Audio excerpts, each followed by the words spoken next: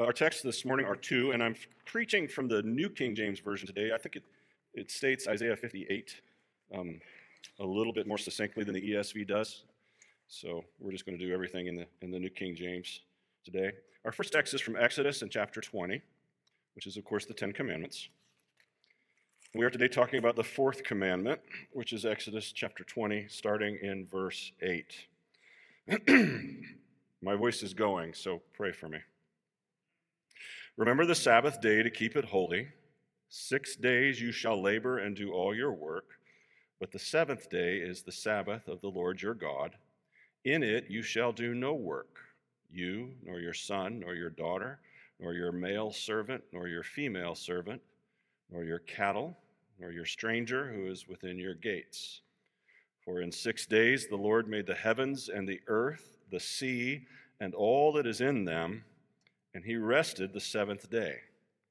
Therefore the Lord blessed the Sabbath day and hallowed it. And then from Isaiah chapter 58, a text that probably most of us are not familiar with, but it is an important text on this issue, a very important text, a key text. Isaiah 58, verse 13.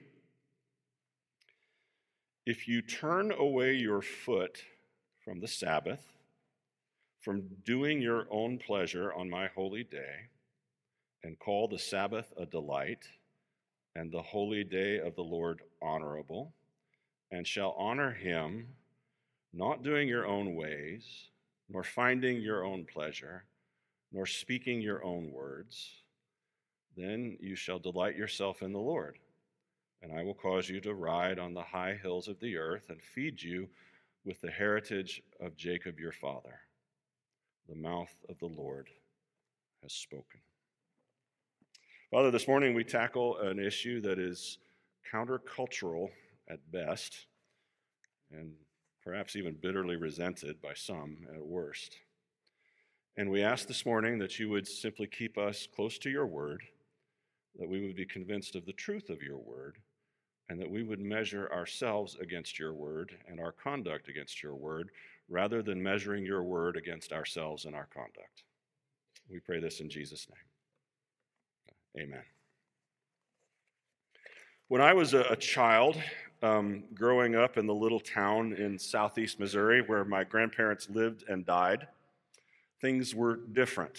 They were different in many ways.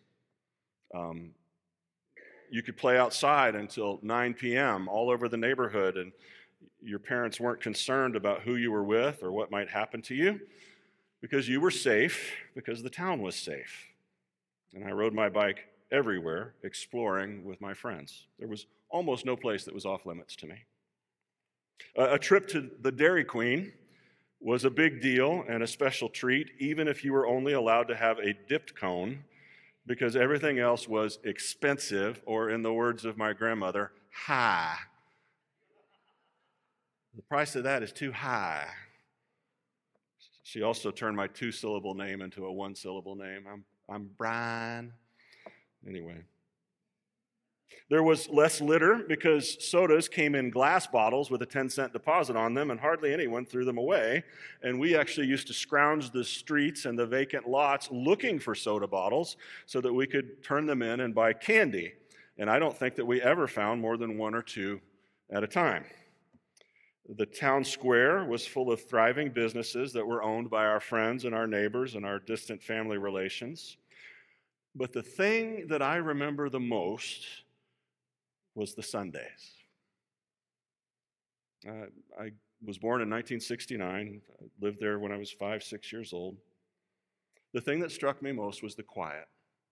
Most businesses were closed both on Saturday and Sunday, but the ones that were open on Saturday usually closed by 4 p.m., maybe 6 p.m. at the latest. And when we drove through town on the way to church on Sunday morning, the business district was utterly empty and still. Only the gas station by the interstate was open. We would go to church, and the church was always full. It was full of our friends and our relatives. That was where we encountered them week in and week out. That was what sustained and nourished our family relations. We would go home, and we would have Sunday dinner. And it was always the best, the most carefully prepared meal of the week, served piping hot at 1 p.m., the way God intended. And those of you who live in a world where you have breakfast, lunch, and dinner, you need to be aware that that's a product of the fall, that you are living in ignorance. It's breakfast, dinner, and supper. Dinner is the big meal, and it happens around noon. Supper is a small meal, and it happens close to bedtime. So we had Sunday dinner, and then supper was vegetable soup and crackers and cheese and things like that. After church and after the meal in the afternoon, we would often go and visit neighbors or family members just to touch base with them and keep updated with their lives and the lives of their relations who were more distant than us. And I was telling my daughters about that yesterday, about how we didn't call or text first. We just showed up, and they were always happy to see us, right? And I loved to go with my grandparents and just sit and listen to the adults talk while my grandmother pet me to keep me quiet, like a lap dog. And then we'd come home and we'd play if the weather was nice. And if it wasn't, we had to endure the Lawrence Welk show before we got to Hee Haw, which was slightly better. And then The Wonderful World of Disney came on. And always something good in The Wonderful World of Disney. Sunday was always the best day of the week in my mind as a child. It was different. It felt different. It unfolded differently, and it was lived differently.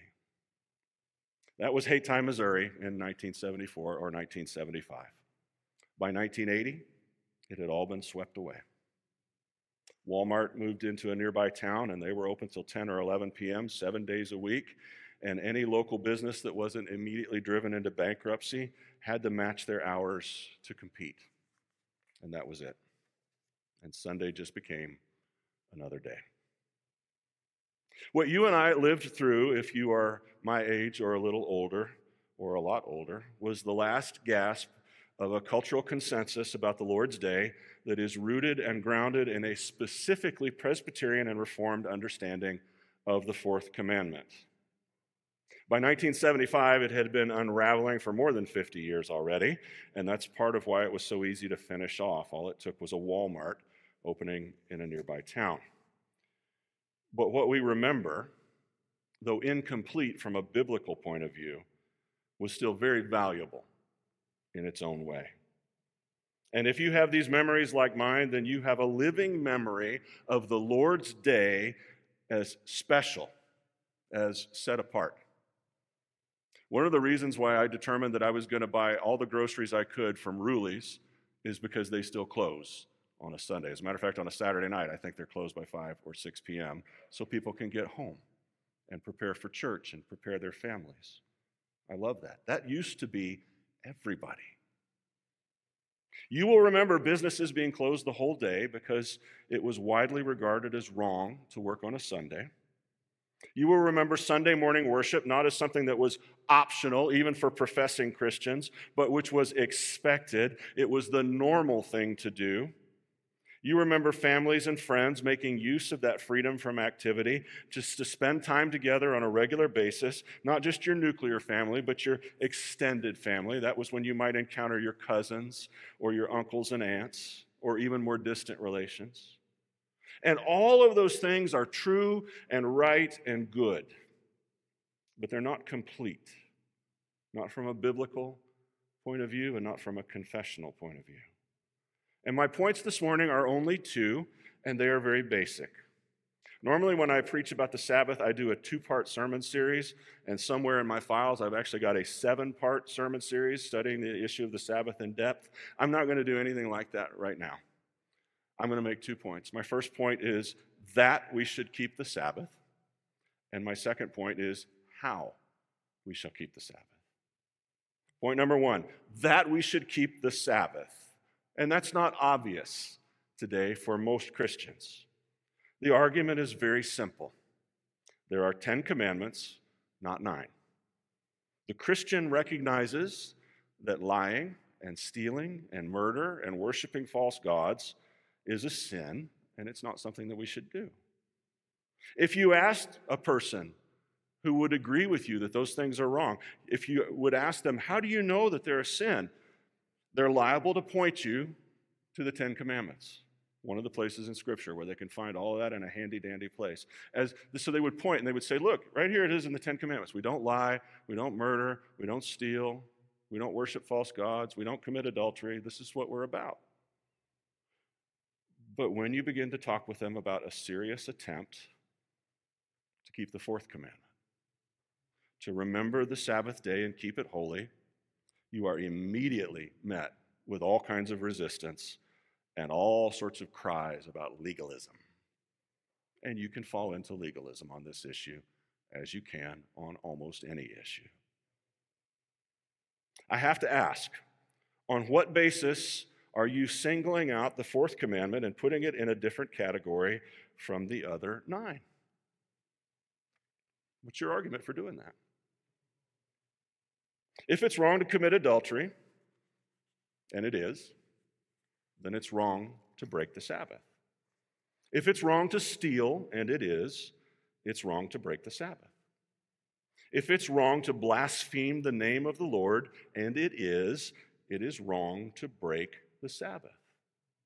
The moral law of God is a seamless garment. And I want you to notice that it is the Sabbath day in Scripture, not the Sabbath morning, not the Sabbath hour or hour and a half. This idea that we come to Lord's Day worship if we feel like it, and there's not something that we want to do more, but the pastor had better not go long because we want to, quote, get on with our day. After all, I'm spending your time standing up here gassing at you. And we get this attitude of entitlement. This is my time. I'm generously donating an hour or two of my time, Pastor, but don't get greedy. Well, let me tell you something. It is not your time. It's not your day. It's the Lord's day, all of it. It's not your time, and it's not my time. Every moment I get from God comes to me as a pure gift. Every breath we breathe is a gracious act of Almighty God. It says in Daniel that your life's breath and all of your ways are in his hands. You did not make yourself, rather. You did not exist independently of God. God sustains your life moment by a mighty act of his power. Now, you can call, for instance, the money you have my money, but it isn't. It's God's money. And he generally lets you keep about 90% of it to meet your needs, but all of it is his. In a similar fashion, God says, your life is mine. Your soul is mine. I'm letting you have 6 days to labor and do all your work, but the seventh day is a Sabbath to me, and on it you shall do no work. Not you, not your manservant, not your maidservant, not the stranger or the alien within your gates. And here's why. Because in 6 days I created the heavens and the earth and the sea and all that is in them. On the seventh day I rested. Therefore I have blessed and hallowed this day as an eternal memorial to my works of creation. And I declare this day special. I declare this day holy. Well, question number 2. How shall we keep the Sabbath holy? Well, there are 2 basic moves. There is a rest from something, and there is a rest unto something. So what shall we rest from? Well, we should rest from our sinful acts. We should always try and do that, but on the Sabbath, it's especially important because to do them on the Sabbath adds to the severity and the gravity of the regular sin. So if you're going to do something awful, don't do it on a Sunday. The penalty is worse. We should rest from all non-necessary work, and especially paid employment.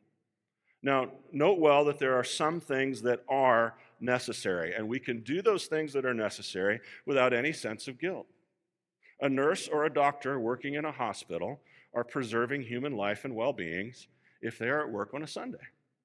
The firemen and the policemen are necessary for public safety and public well-being. They can work on a Sunday. God doesn't mind. Electricity in our modern era is vital for human health and well-being. And there are people who are critically dependent on keeping the electricity flowing.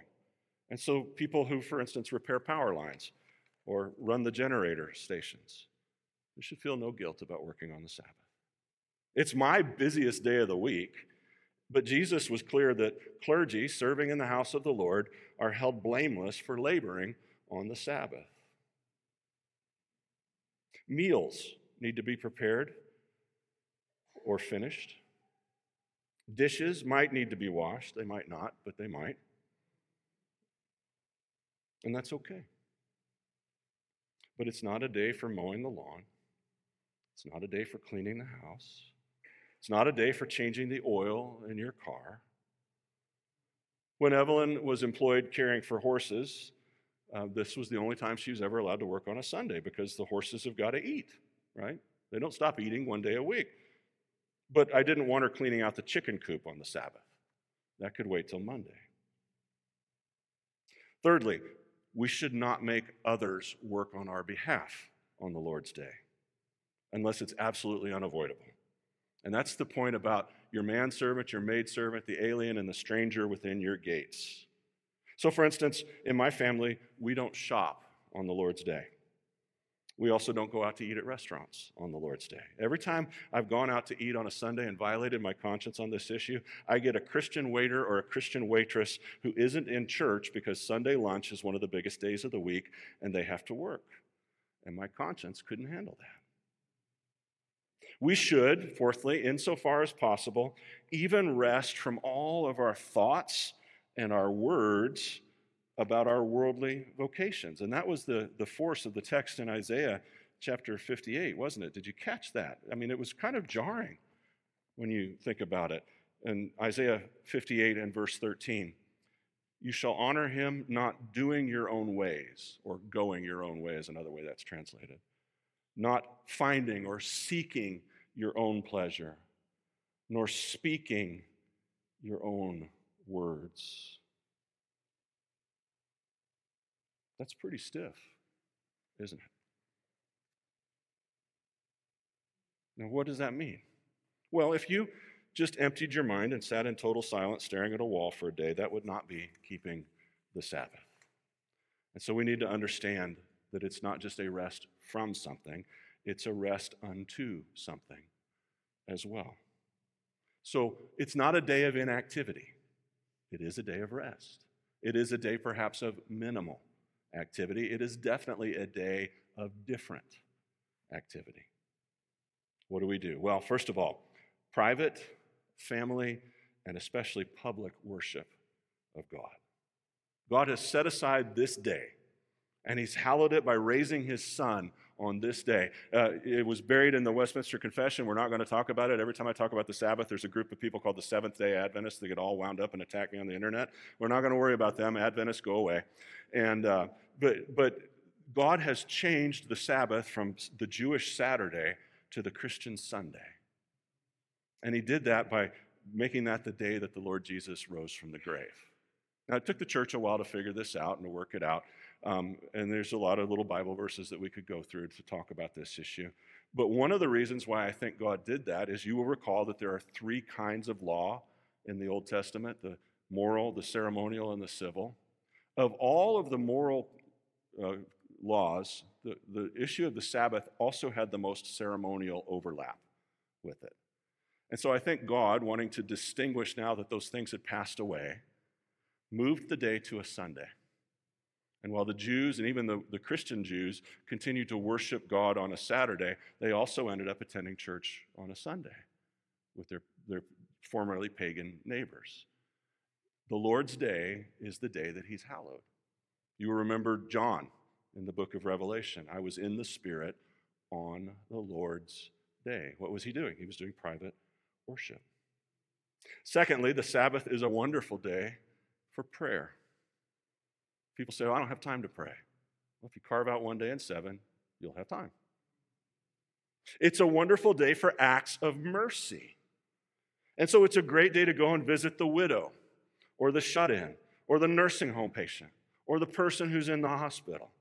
It's a great day for that, and they'll appreciate it so much. It's also a day for fellowshipping with other believers in the Lord, provided that your conversation is focused on spiritual things and on mutual edification in the Lord. It's also a great day for hospitality. When I was pastoring PCA Church, there was at both the churches that I pastored, there were several families who made it their business to have extra food prepared on a Sunday so that if anybody new came to church, they could just say, hey, would you like to come to dinner at my house? And they could have this wonderful fellowship time together. We had just recently a fellow who came to visit this congregation who was an electrician, and he was working on the battery plant up in Lordstown. And Bible-believing Reformed guy from Virginia, and he came to church. And once I figured out, who he was and why he was here, I knew he's lonely. He's spending all day working and all night in a hotel room. There's no good thing that comes from that. Come over to my house. Let's just sit and enjoy the Lord's day talking to each other. So we fed him some dinner, and more than one Sunday, we just entertained him for the whole afternoon, and he really appreciated that. And if you're traveling somewhere and you're stuck for a while, you get pretty tired of hotel rooms and restaurant food. And just to have a brother or a sister in Christ say, come to our family, come to our home, especially on the Lord's day, is a wonderful gift. Fifthly, it's a day for reading the scriptures and for other good Christian books. It's a day to fill your mind with godly things. Sixthly, it's a day for spending time with the Lord in silence and solitude. It's just a wonderful thing to sit on the porch in a rocking chair or to potter around in the garden a little bit and just take in the creation that God has given us and to thank him for it and just to meditate on what it has to teach us. It's a day for acts of necessity. If there's something that comes up and you need to do it on the Sabbath, don't worry about it, just do it. But if you don't need to do it, if it can wait, let it wait. Now, I freely admit that this is a lofty standard, and perhaps in this life we can only aspire to grow towards this standard. But the question for you and me isn't, is this hard? Or is this attractive and palatable to me? The question is this what the scriptures actually teach? I believe that it is. I would encourage you to do your own investigation. There are some wonderful books out there. I will encourage you a book called Call the Sabbath a Delight by Walter Chantry. Wonderful book. Wonderful book. Just pick that up and read it and see what you think. I want to close this morning with a reminisce from a sermon given by a guy named Donald MacDonald, who was a pastor of Greyfriars Free Church in Scotland and Inverness for many years. He died in 1975. He was born in the Hebrides Islands. And he says the following: I shall cherish the memory of it as long as I shall live, the Sabbath in my native island of Lewis in my boyhood days. The Sabbath day was prepared for on Saturday evening. All the household work was finished earlier than usual. Tomorrow's meals, as far as that was possible, were prepared, and by 10 p.m. the family gathered around and, quote, the book was taken. In a Scottish Highland home, if you are there for a meal, the host will often, at some point in the evening, say, shall we take the book? However late with their household work some might be on other nights, on Saturday there would not be one light in 100 to be seen at 12 o'clock midnight. The Sabbath itself began with family worship. Public worship began usually at 12 noon. Hundreds of people made their way to the house of God, and the only way to get there was by walking, yet almost everyone who was able to go attended. Although many lived several miles away. Evening worship was at 6 p.m., and again, everyone who could go was there. Particularly impressive was the silence that prevailed throughout the day. Not a stroke of work was done. There was no noise of car or cart. Between church services, no one was seen outside of his own house except those who had to take their cattle to drink. Should anyone be seen going up and down the main road, people would come to their doors and ask one another if they knew who it was, being absolutely certain that he was going for medical aid for some ill person or to deliver an urgent message. Inside the house, no books were read but the Bible and religious books. All other books were put away on Saturday night. Conversation about worldly things was not allowed. Frequently, relatives and friends who had a long distance to walk to the church came to my parents' home between services, and their conversation was always of a religious kind. As a rule, they discussed points made by the preacher in the morning sermon. This was the way the Lord's day was observed as I remember it. That, of course, was in a country place. Unhappily, it is now impossible to get a similar Sabbath to that which I have described. Wherever we go, Sabbath desecration has penetrated to the most isolated hamlets and homes. Sunday newspapers, radio, television, and pleasure-loving tourists have left no corner, however remote, untouched. Yet in spite of all this, it is possible for believers to enjoy the blessing of God and his day. And now I shall explain how they can attain it. The Sabbath, properly understood, is a wonderful gift. God gave you this day and said, spend it with me. I love your soul more than anybody ever could, and I want you near to me, not just now, but forever. Come draw near to me now, and we'll talk about forever. May the words of my mouth and the meditations of my heart be acceptable in your sight, O Lord, my rock and my redeemer.